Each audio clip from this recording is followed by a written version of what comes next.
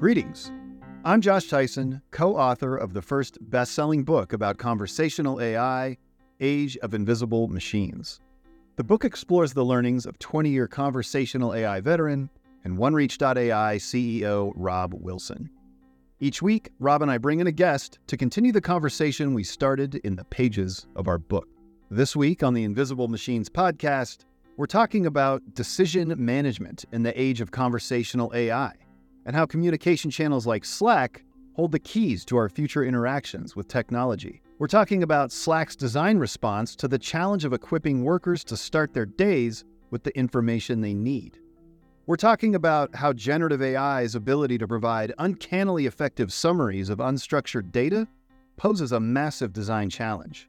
And we're talking about what it might look like when machines are speaking to other machines using human language rather than code. Our guest this week is RJ Owen, the principal product designer at Slack.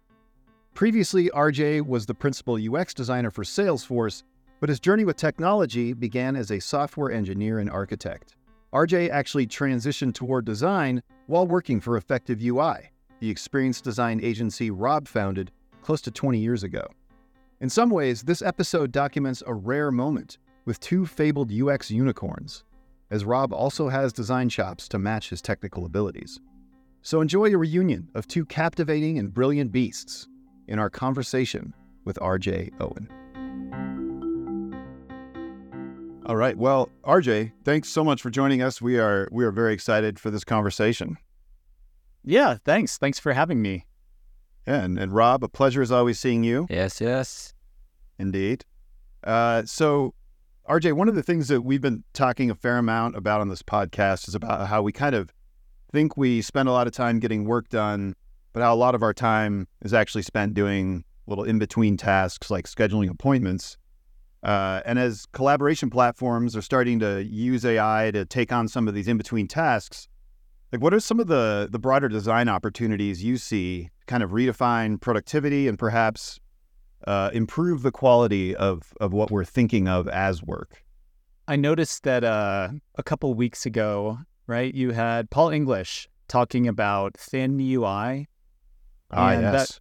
That really caught my eye because we talk about thin UI or thin experiences all the time at Slack as being really good opportunities to like take a little piece or a slice of some other workflow and embed it into your conversation or the normal like collaboration work you're doing in Slack, since people are already currently spending a lot of time there. So that caught my attention. And it sounds like that's what you're asking about, is that there's a lot of these like overhead or thin tasks that people have to do during their day. And what are the opportunities to kind of carve those things off and move them around?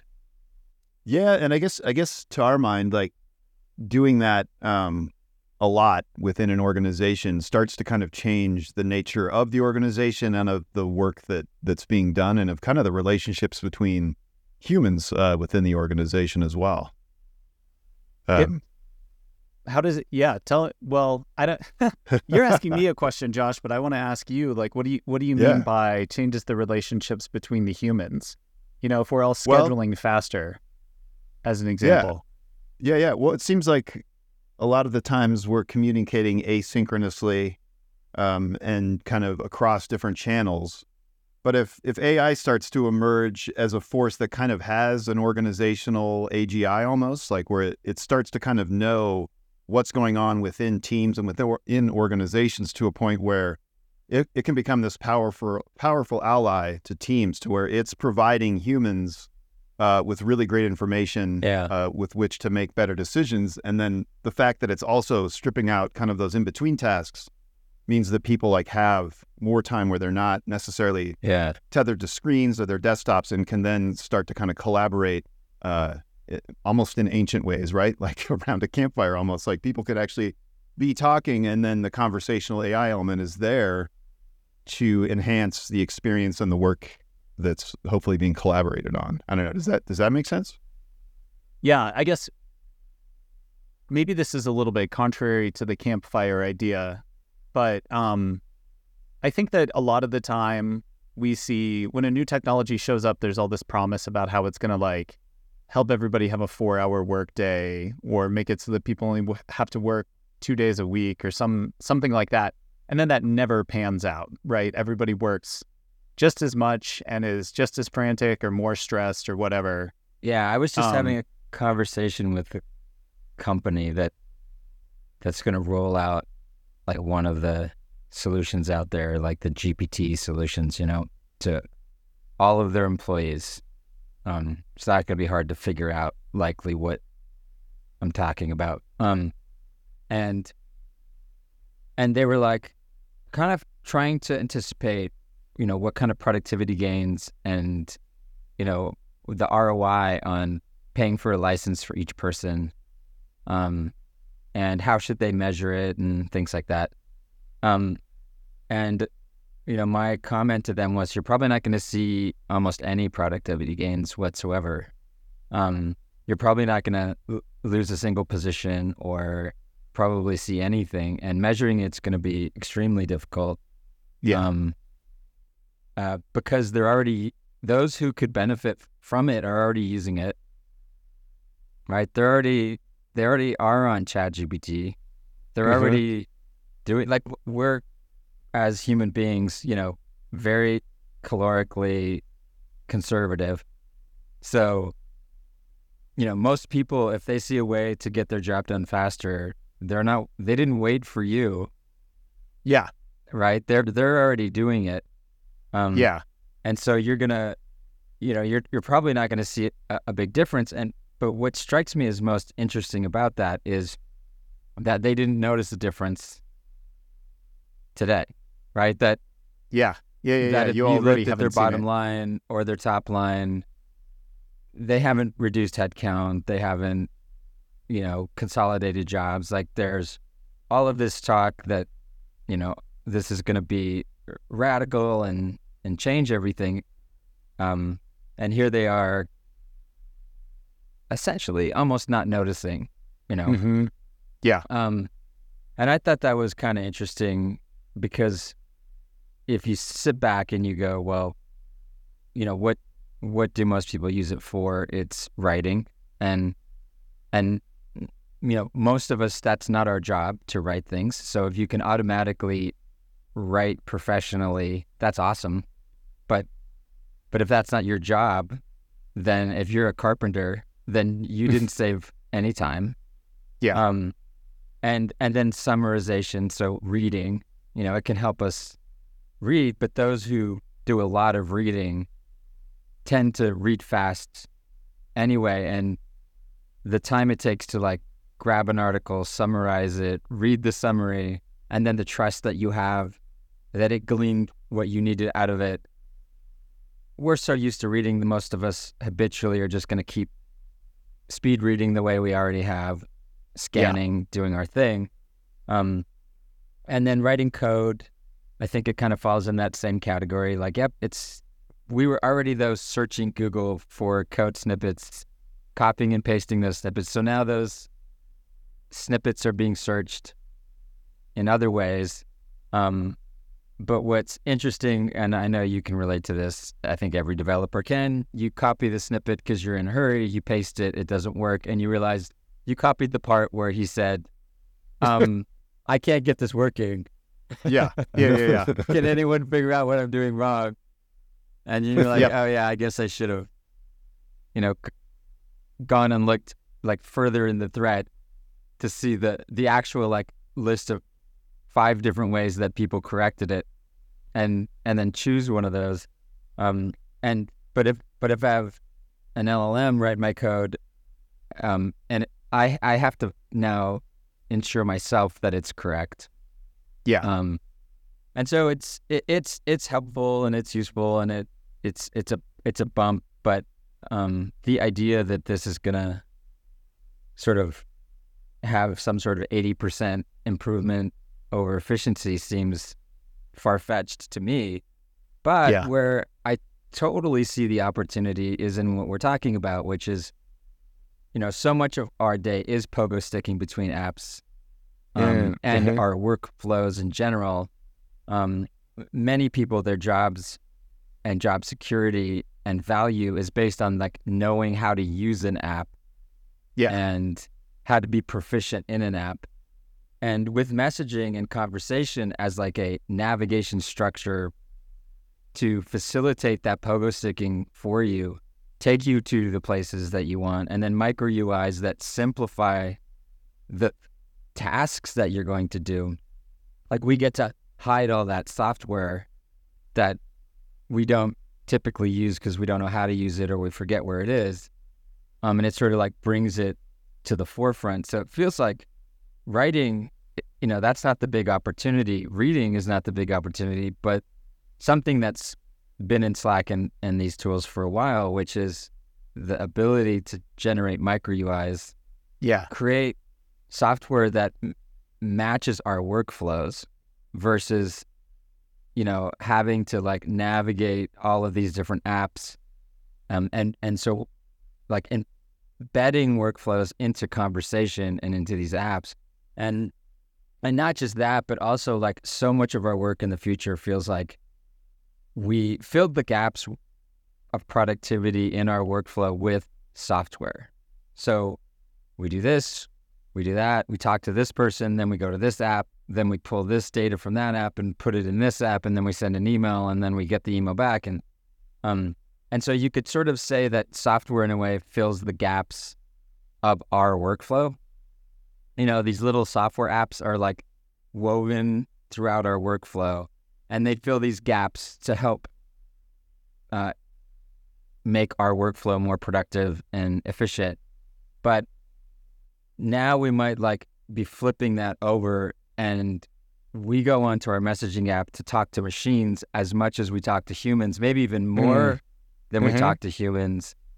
And that maybe we become the element for just decision-making, moderation, and things like that, where we fill the gaps for the machines that are going to be doing the workflow. So we're just sort of almost deciders. I saw something you guys were releasing on Slack, a swipe left or swipe right kind of concept. On mobile. And it hit me when I saw that. Like, that's the kind of efficient decision-making that if you had a ton of machines doing work and they all just needed to confirm things with you because that's what it should look like, that you're almost like a day in the future might just be you sitting there swiping left and right and just yes, no, yes, like, should I do this? Should I send this? Should I do this? Should I do that? And you're like, yes, no, yes, no.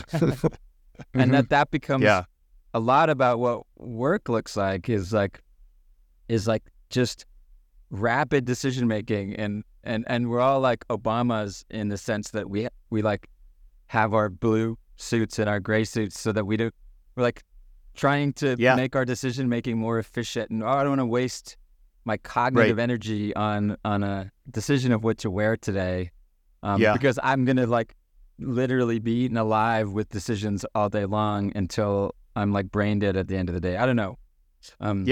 How far are people in this journey in general with messaging? Like, are people anywhere close to this? Are there companies anywhere close to like really moving their workflows onto messaging, or is that still like way ahead of us?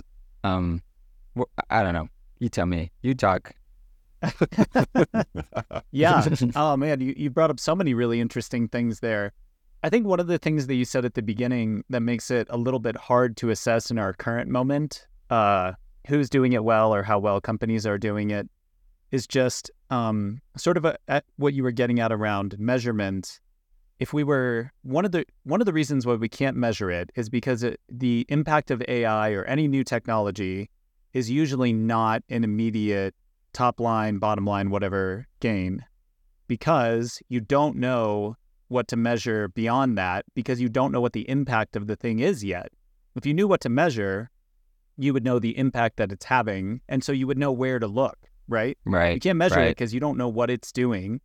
And then on top of that, even though AI is changing constantly and, it's accelerating so fast and it can do so many things, many people, most consumers, I would say, are still just playing with it and trying to figure out, what can I do with this? How can I weave it into my workflows? And so there's almost this period where with any new technology, people lose a little productivity because they're trying to see, like, where can I use this? They're experimenting, and experimentation is wasteful, even when it's something as efficient and, powerful as AI. Experimentation's wasteful. So you won't see the impacts of it until it becomes a little more formalized and a little more ironed out in terms of how people use it. And even companies are scrambling to find the right way to put it in. And Slack has some really obvious use cases that as we roll them out in the near future here, I think people will see huge productivity gains. And one of them is, one of the biggest problems in Slack is figuring out how to start your day, because you log into Slack, all this stuff happened while you were out overnight, whatever. And so your sidebar is just like lit up like a Christmas tree. And we've done some things recently to try to make consolidated views for you or something like that. But at the end of the day, we don't know how to prioritize what's most important to you or what's like a generalization of what happened for you. And so AI can do that brilliantly. It can say, here's a summary, here's what we think you need to know. And then beyond that, here's a bunch of swipe left and right. Can you dismiss this message, or do you need to act on it later? Yeah. We'll help you go through the queue and then make a pile of work for yourself to do that day. So, yeah, that's interesting. Whenever I look at those UX problems of like, that Christmas tree, I can relate to that. That's every morning for me. Yeah. That's the new newspaper. Mm-hmm. But whenever I look at those problems, and I don't disagree at all, that's a challenge for everybody. Where do I start? Yeah. Information overload. And then, asking a machine to prioritize it for me makes sense, except at the point where the question I would ask is, does the end user even know where, is it really just that they can't see it? And if they could see it, they would know where to start? Or is it really that they start their day with no idea how they should be starting their day? Yeah. And that, it's kind of like a journey, there is no right answer to where to start. And so it's going to be really hard to say, here's where you should start. And what they're really seeing is the grocery store of options of where to start their day, that Christmas tree. And I think what you're talking about is people get stressed by options. Mm-hmm. And there's something about going into a grocery store and seeing fewer options that stress us out less. Yeah. And that's really nice. The question is, in a productivity driven situation though, is it just making you feel better? Or in other words, or is that kind of a necessary thing for you to figure out? Is that, yes, it's cognitively painful to see all of that, right? And I could see how people are oh my God, this is work. It's to me, and I'm just proposing this, throwing it out there. I don't know what I'm talking about, but it's almost like maybe seeing a pile of bricks that you got to move from one place to another and being oh my God, look at all these bricks. Can you hide them so I just don't feel like there's so many bricks that I need to move? And the question is, but that doesn't answer the question of whether you do need to move all of those bricks or not. Right. Because if I hide half of the bricks and you only move half of the bricks, then you didn't complete the job. And so I've heard this a lot on Slack, and I find that I could put people into two camps. Those like me who are just absolute data crazy. So I clean that Christmas tree every day. Mm-hmm. Every day I go, there's nothing white when I go to bed. Mm-hmm. And I'm also, I know what the nothing details. Unread, right? That's what you mean by white? The unread Yes, channels? unread. Yeah. Sorry, it's Christmas. No lights are on. I turn the Christmas tree off at the end. Yeah. And I scan stuff really fast. I can quickly decide, but I feel like I know a lot of the details that are going on, what's important, and it stresses me out to not have the details. And I can see that other people, it really stresses out because they feel this compulsion to absorb all that cognitively, and they're like, that's just too much for me to absorb. And yeah, so I've kind of tossed this one around a lot as to how to solve that problem. And I definitely can see that just for some people, hiding stuff like that, it's sort of like the spam filter problem. Hiding emails that you don't want, hiding messages that you don't want in Slack, really hard because you've essentially invited everybody in to that room, right? There are no like strangers. And then without the full context of your life, your day, your schedule, and everything else, it seems super hard. But one area I think is those basic things like time. Of course, that's always a good one, right? Like we do tend to say more recent things are probably things that like everybody organizes by time. Your emails by time. That's always one that's good. But I just what am I trying to say? I'm blabbering on because I feel like we're all entering a time of going from like coal mines and like physical load to cognitive load. Are we just gonna exhaust ourselves with decisions like, should you do this and should I do this? And hey, I want to eat a donut. Okay, well, my two, medical advisor AIs are arguing about whether it's okay I eat a donut or not. And, if that's fine, then I'm going to have to go to the gym in an hour and, hell, I'll get you scheduled do you want to go to the gym? I just can imagine that my Christmas tree that's limited by the number of employees is now going to light up because there's going to be like 50 machines in there that want to get my attention and want to ask me questions. A bunch of AI monkeys generation on your back. Swipe. That's all we're doing. and like swiping is going to be my life. And or am I wrong? And like, I'm going to defer a lot of these decisions because I'm so lazy cognitively as everyone else is, right? And AI, I'm like, that's how AI is going to kind of take over is in a sense, is that I just like get tired of making these. So I just start deferring to it.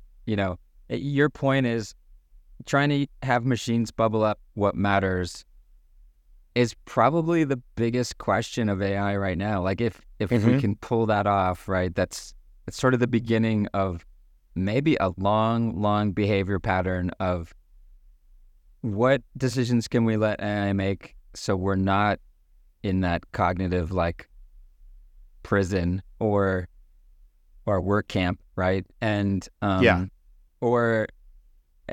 and which ones do we have to make, and how do we create those algorithms that decide? Because in my opinion, you're trying to figure out what messages I should care about, and I'm thinking to myself, what's the difference? Like, what's the content of those messages? You're really just trying. Your puzzle is, what should I care about? Because everything's in Slack. Yeah, it's a good point. I think maybe, I don't know, I'm never optimistic about technology's ability to decide things for you, but I think it's kind of what you were talking about earlier with reading and summarization, where the fact that really good readers are still going to read doesn't mean that summarization isn't useful to you, you know? And in the past, you would read Amazon reviews or you would scan the back of a book before you buy it. Now you're doing that same thing. It's just maybe slightly more reliable or more consolidated or in a single place, where an AI is telling you like, this book is similar to these other books that you read. It's a little bit different in these ways. You're probably going to be interested in it because, something a little more specific to you. And so that seems useful. But at the same time, if the machine tried to just say like, here's the next book you should read, that would create more problems for you because you would want to know why and how did you make that decision and are you right about that? And even if it gets it right 9 times out of 10, all 10 you're going to feel sort of powerless and upset. So it's kind of like in something like Slack, it's more about how can we do the right level of summarization and organization to help you and not do something where we're trying to make decisions for you or take away your agency over your queue. But even just consolidating all of the messages that have come in a day into a single queue and then giving you a reasonable way to work through that queue and think about or like organize the messages in there, even just doing that is a fairly tough problem to solve, but makes your beginning of your day much easier. Because now, to use your brick metaphor, you're not worried about like, are there other bricks I haven't found? Is there a giant brick like under a bush somewhere? Now we've got all the bricks in one place and they're organized by weight. And it's up to you what you want to do with that. But at least you can trust there's one queue and I know I can go through that. So yeah, that's an interesting idea. Like the concept of like not sorting it by like one vector, right? But saying there's like we've given you different ways to organize and in a sense prioritize. And so in this queue this might be your top, but in this other queue that focuses, it's almost like primers that say, on Fridays I care about this and on Thursdays I care about this. And therefore the queues are like resorted, and then give you different options of sorting. That does make a lot of sense, because then I'm back to like agency and saying I can decide how to prioritize my day. I do wonder though, just to get out there into the world of like laziness, GPS, right? Everybody was like, no. I want to make my own decisions on how to. I'm not getting rid of my Thomas guide. Like that's my map is everything to me. There's so few people that just know what a Thomas guide is right now that are like, hey, going, what? Oh yeah, I remember that. And then the idea that I would trust a GPS to take me somewhere, right? But I can easily see how in my messaging app, like my job might just become like an Uber driver, but for work, where it's like, it is going to tell me when to turn right and when to turn left. And yes, I am going to be able to like turn right when it says turn left, because that one moment where I'm feeling rebellious and I think I'm smarter than the GPS. And so I turn right and then it recalculates. Yeah. Thank God. Right. And then but also gets you me might there like be right. only 5 minutes later. Yeah. Than I would have if I just listened. You knew that target doesn't exist anymore. Right, and the GPS hasn't been updated, right? Sometimes you're right. True. And it is important for you to overcorrect. I still won't use Apple Maps because it burned me 3 times like 10 years ago. And so in my head, I'm still like, you sent me, this was a literal use case.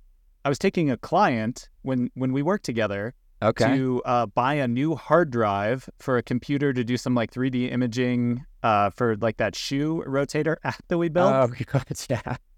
Yeah, we needed to go buy a graphics card for the machine, and Apple Maps tried to take me to a Target that was now just an empty field. And so I still won't use it. So there...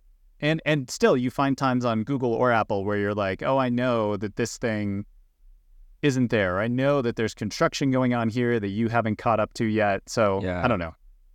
I mean, I love this idea that I could open my Slack app and I could create a channel, learn a new language, and be like, or learn Spanish.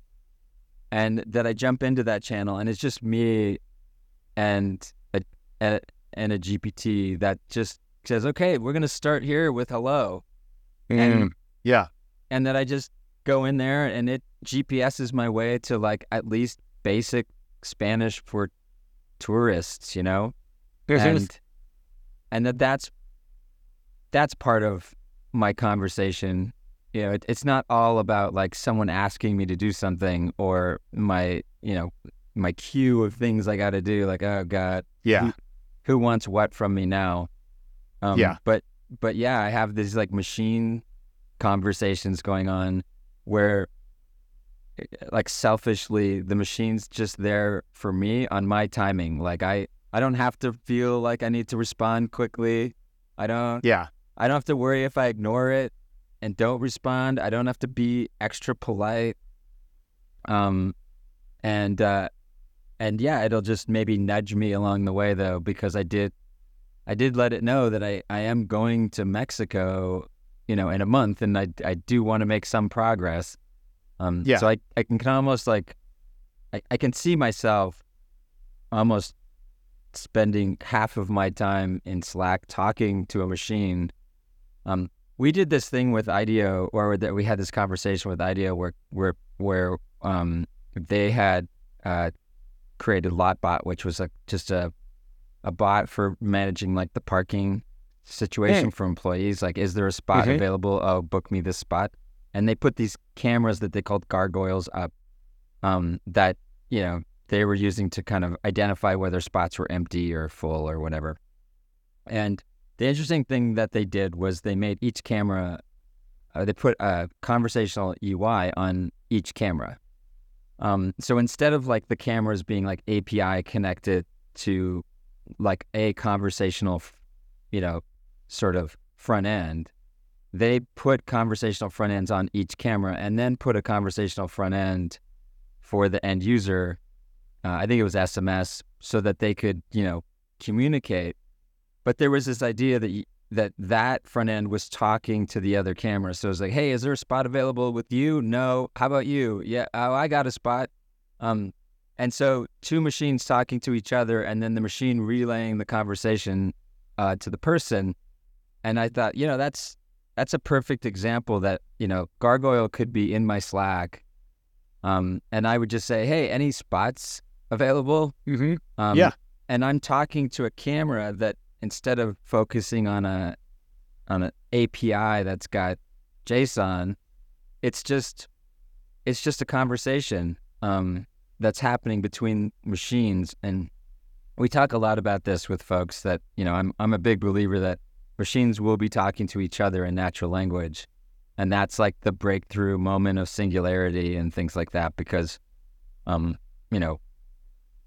now we can be part of the conversation. They can be part of ours. It's like a singularity of machine and human, because we all talk the same language. And I've had folks kind of come back and say, oh, it's not, that's not how it should be. Machines, it's not efficient. Why would machines need to like converse and be burdened with our language?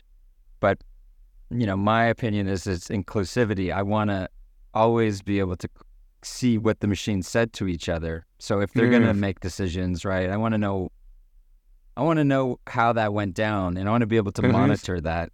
What are your thoughts around machines talking to other machines in natural language, and how that might work in with messaging? Oh man, that's a really interesting question.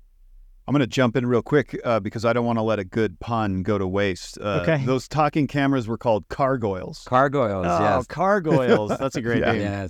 Yeah. Thank you. Yes, of course. Yeah, I think about, I knew someone one time who was really amped up on 3D. They were like, people live in a 3D world. Everything that you do with information should be in 3D. Wouldn't it be so much better to go, like, instead of doing a dumb 2D search in your web browser for an email, you could go to like a bookshelf of all of your email and find the one that you wanted and pull it off. And I remember instantly being like, that's the stupidest thing I've ever heard. Like, nobody wants to go look at a bookshelf of all of their email. I want to just type in like the one word I remember and have the machine go search the shelf for me and bring it back, And so I wonder if there are, and yet at the same time, there are lots of places where a 3D representation of information or like a 3D ability to manipulate something is the right interaction and does give you more information. So it just makes me wonder if there are, like, the idea that it's better for machines to always speak in natural language so that we could look in and see what they're saying. I wonder if it's more in certain situations or for certain types of communication. Maybe it's like when they're making decisions versus when they're just trading information or something like that. It makes me wonder if it's that sort of thing. Sure, or like sure. the human analog way of doing it, like it really wouldn't be better. And when you try to apply it to everything, you can quickly see, Yeah. I don't want to, search in 3D. So Yeah, it's funny. but like, there is a place for it. it's that pattern, like now resurrecting itself again in this conversation, which is, okay, now I got machines talking to each other and my ability, now which ones should I care about? Like, how should these be sorted? Yeah. Now my Christmas tree has like more lights on it. Yeah. And they're in 3D. And they're every 3D. light can Oh talk my to God. me. Yeah. This is definitely overload. Yeah, it's a good point. Does it just add to the noise in some cases? And it does like a hybrid language kind of emerge that's maybe mostly, I guess it would likely be English, but also it would have, I wonder if we sort of talked about this yesterday, Rob. I don't think we brought it up with Lisa Feldman Barrett, but in the prep, we were talking a bit about this idea of like, can machines actually come up with new words? Yeah. Like, would a machine have ever come up with the word "riz," which is now in the OED? But like, if there are machines talking to other machines, and they're doing so maybe even across like kind of technology ecosystems, is it possible they will see patterns where a new word would make sense to come about to kind of describe a certain phenomenon or Yeah. And would they create new languages amongst themselves, right, to create efficiency? And I think that to some degree would be true. But I think it kind of comes down to like, should they talk to each other so that we can understand it, and when should they? It's the same problem. Like to one of us, we may want to know every conversation the gargoyle's having. To someone else, it's noise.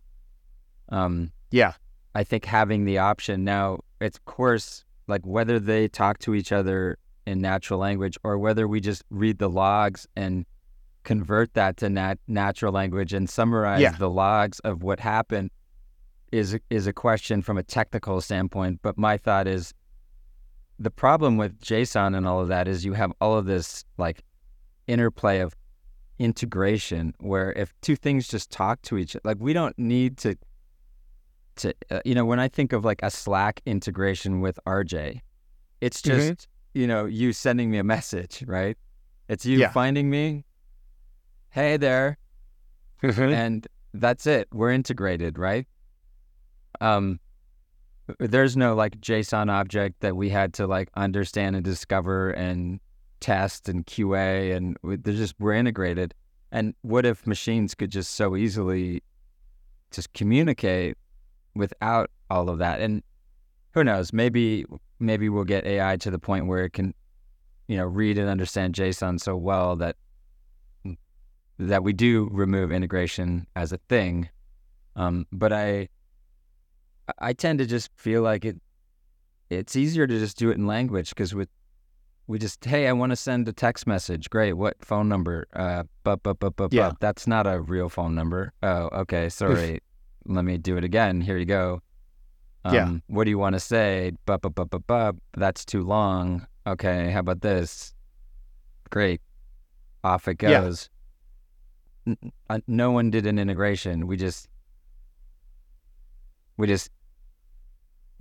found a API endpoint that is natural language, or we even texted or called. We had a demo where we had we have Ditto who like sits in on our calls and takes notes and things, and we were able to train it to make outbound phone calls and get things done like during calls. So it was essentially like using other IVRs as API endpoints, because if you couldn't get that task done in an API, you could now get it done just by having it call an IVR and go through natural language. And it just sort of struck me in that moment that as phone systems become more generative AI driven and they can talk and do lots of different things in an automated way, why wouldn't we also want our own phones to call those phones? Like, why? Yeah. I don't want to talk to a robot. I'd rather my robot talk to a robot. And then that sort of just rolls into like, well, why are you doing it on voice? That's a lot of extra processing. Just why not text message? Yeah, that's interesting to think about natural language replacing the API layer or being an API layer between technologies. I guess it makes me think about two other things. The first one you brought up already, which is the idea that like I might use AI to write and then you'll use AI to read. And I've always wondered about the use case. I'm sure that everyone thinks about this, but like why are we even bothering with the inflating and deflating thing? Like why I'm putting in a bulleted list, you're reading a bulleted list. What's the point? Oh my God. Right? I was just thinking this, like my LLM is like, I'm taking this, I give it a summary and it expands on it. Then you take my expanded and I'm article, like, I don't want to read all this. I don't want to read all this. And then you summarize it. So yeah, right. And if it's really good, it gets really close to your original set of bullet points. Yeah. And I think culturally, a lot of that is like, we just want to make sure that the author put effort into it. But now we can't trust that word count like equals effort. Yeah. Yep. And like now it's like, oh, does a book have to be 270 pages? Like and for years publisher we've read was like, books it had that you're to like, be. There's a minimum page count we had to write. Like, why? Yeah, but most people have been, even though that's what sells books, everybody's been onto that bullshit where it's like, this isn't a book. This is a blog post, and then you just tacked on as many use cases as you needed or examples from companies that have big names that you thought would help sell the book. But most people read the intro and the conclusion and they throw the rest away because they know it's a waste of time. You know? Yeah. It's like 90% of business books are like this, right? Mm-hmm. Yeah, absolutely. So, I think when we did a weird thing when we did the book. We actually user tested every chapter. We went through user testing. We had like, we even used user testing software, and we had folks like read the chapter, then give feedback, and then talk out loud as they were reading. They would say, "Oh, that's interesting. Oh, that's interesting." And we actually put it on a timeline to ensure that we had a cadence, almost like a heartbeat of enough interesting things that you would like get from one interesting thing to the next one before you like wanted to put the book down. It was like, so super overanalyzed. It definitely someone from UX like sitting there trying to user test a book, but that is so funny. Some superstars emerged though. I remember there was one guy who was delivering like excellent feedback through these massive like vape clouds. There were all sorts of interesting characters. Yeah. Oh, that's so cool. That reminds me. Too that. Oh yeah, go ahead. Artie. Go ahead. Okay. Well, I was just going to say, like in the Legend of Zelda, in the first Switch game, it's you can start to pick up on it if you play it enough. But all of a sudden I can't remember the name, which is just ridiculous. But first Legend of Zelda game on the Switch is a really peaceful, tranquil, like calming game. But the game has been really well designed to make sure that something exciting happens within a distribution of a period of time, right? It's not every 15 seconds so that you don't get too attuned to the pattern, but it's a bit of a randomization within some period of time. And it just reminds me of what you're saying about these like interesting moments, making sure that enough of them are happening within some distribution that people stay interested, but it still feels complex enough that like, I don't know that every third paragraph is going to try to blow my mind, you know? And we have to give them like just enough time to digest too, between the next like idea they've got to like think about, you know? And it's, we tried to create, we were talking about it like it was like creating a symphony, you know, you're trying to not crescendo too often and not be lulls. It was was definitely overthinking it. But it all came from like, okay, if we're going to write this many pages, we better make it useful. We don't want to have a bunch of filler text in there. Yeah. That's good. And so we took longer, of course, to write it. Yeah. But that was like the goal. We had this interesting experience with the book too. I think that's pretty germane to what we're talking about, in that we fed it to an LLM, and our first instinct was like, wow, everyone check it out. Like this LLM knows our book. And then people would look at an empty chat window and be like, oh, cool. What do I ask? Yeah, what do I ask? Yeah. So it kind of points to this idea of like layers of curation, right? It becomes infinitely more useful if it's, once a day providing like some sort of synopsis of an idea in the book. But then it becomes even more useful again if it's looking out over our whole team in Slack and sending focused chapters to people, that might have relevance to projects they're working on. And then I suppose at some point it could realize like, hey, I don't need to be sending these to Robb and Josh. They wrote the book, but they probably would like to see like some sort of breakdown of like where the content's being distributed, if people are looking at it.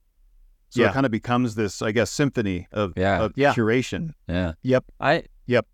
I'm super bullish, of course, on the future of software being conversational. And I think I was somewhat standing alone for a while now.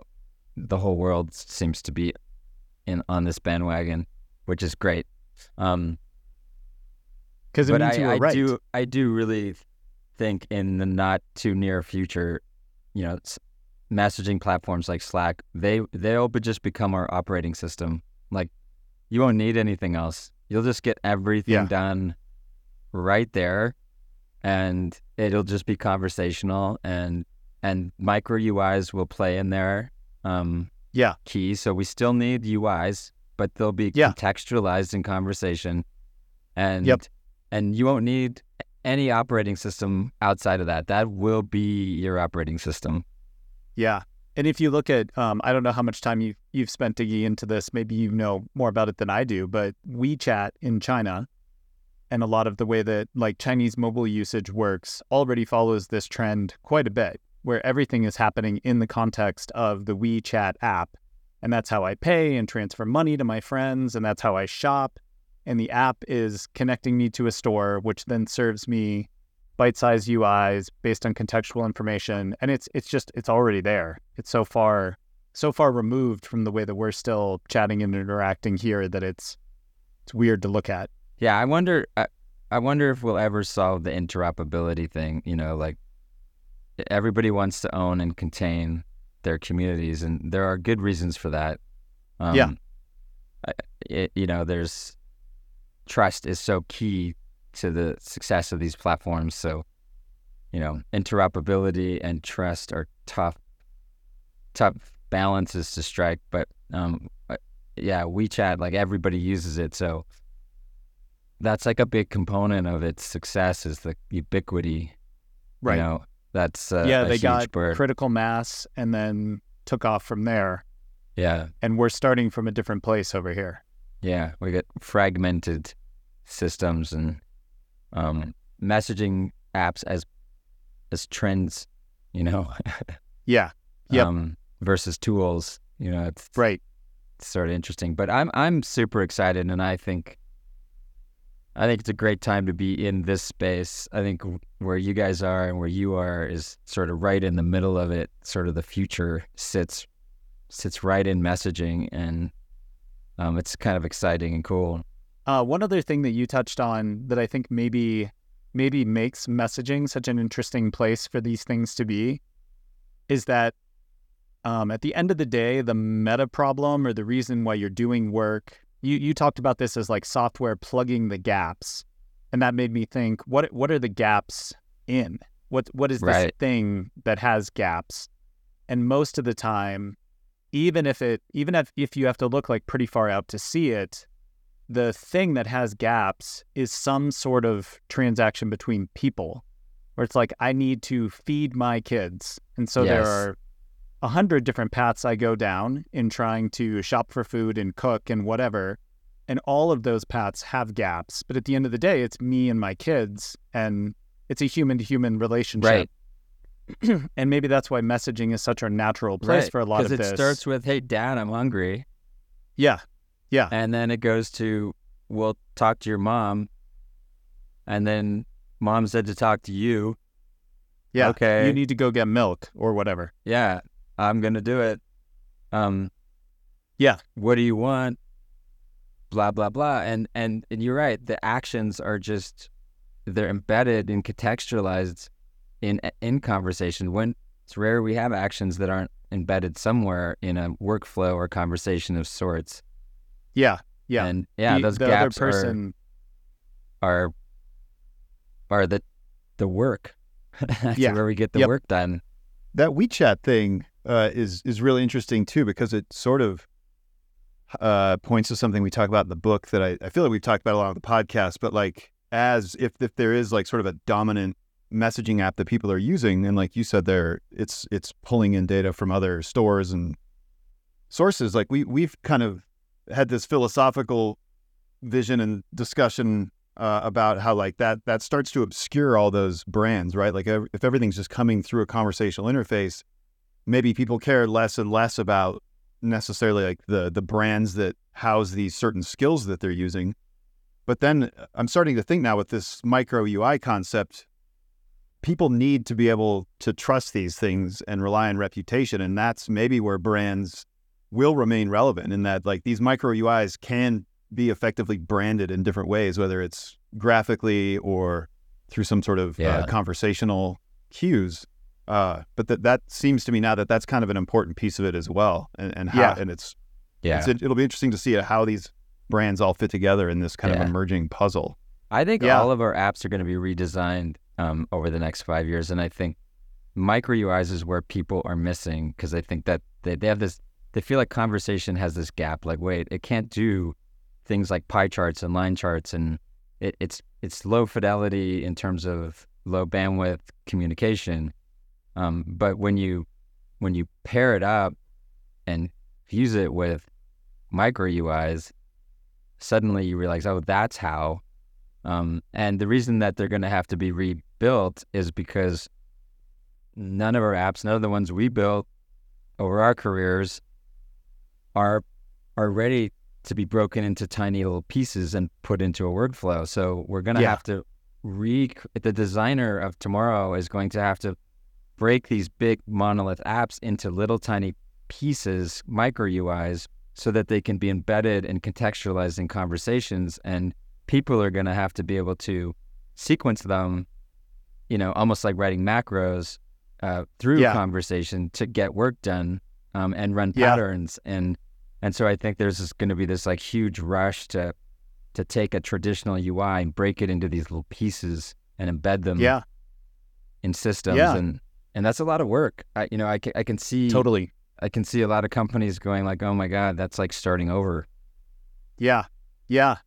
I think about, there are a couple places I know where that's already happening too, where even just any type of media, blog posts or newspapers, New York Times, whatever, had to go change the way that they construct the HTML for their posts, specifically so that Google and Facebook could do a good job of showing you a summary or a thumbnail of the piece of media. Yep. And then because those exist, Slack picks up on those and uses them to unfurl URLs that people post in chat. So that's the only reason why you get a nice unfurl of a New York Times article, is because the New York Times made that, I think, for Facebook first, and then Google also uses them, and now Slack uses them.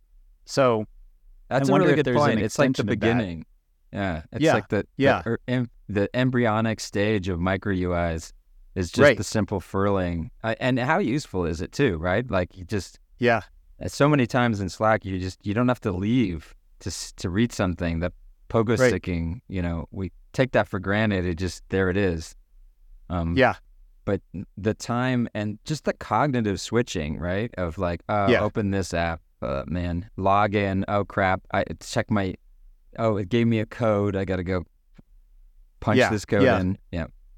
Yeah. If you share something from Twitter, and I just see the URL, I'm going to be really worried about clicking on it because I know if I click that, there's a good chance I fall down a hole and I don't realize I've just lost 45 minutes to clicking through Twitter.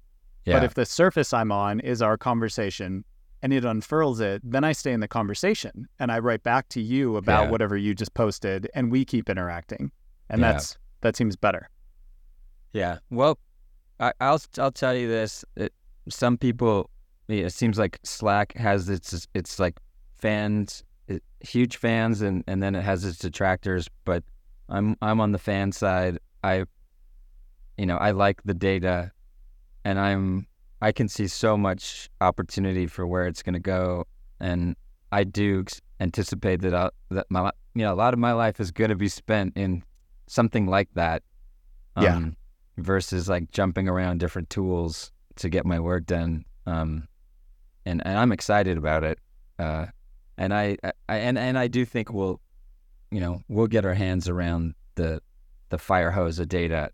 I think that's just a moment that we'll get past. But yeah, exciting to have you on. I really appreciate, we've known each other for a long time, and it's fun to see where you are, and great to catch up, and appreciate you joining us. Yeah, likewise. Thank you so much for having me. All right. Well, thanks again for joining this ongoing conversation about conversational AI. Be sure to subscribe to Invisible Machines wherever you get your podcasts, and if you feel so inclined, please leave us a review on the Apple Podcast app. You can also watch these conversations on the Invisible Machines YouTube channel. This podcast is produced for UX Magazine in partnership with OneReach.ai. Over the past 5 years, our team of nearly 200 engineers, scientists, experienced designers, anthropologists, and linguists have been developing Generative Studio X, an award-winning platform that has the lone distinction of being named a leader by every major analyst group. GSX is a complete environment for hosting, creating, analyzing, and scaling your own digital teammates called Intelligent Digital Workers. For an interactive demo of IDWs in action and to learn more about the GSX platform, head to OneReach.ai. This podcast would not be possible without the hard work and dedication of executive producer Elias Parker and producer Kate Timchenko. Our video and audio editor is Michael Litvinov, and we rely on support from the marketing team at OneReach.ai, including Allison Harshberger, Anastasia Nechtalio, and Vera Prokodko. Thanks again, and we look forward to connecting with you next week, right here on Invisible Machines.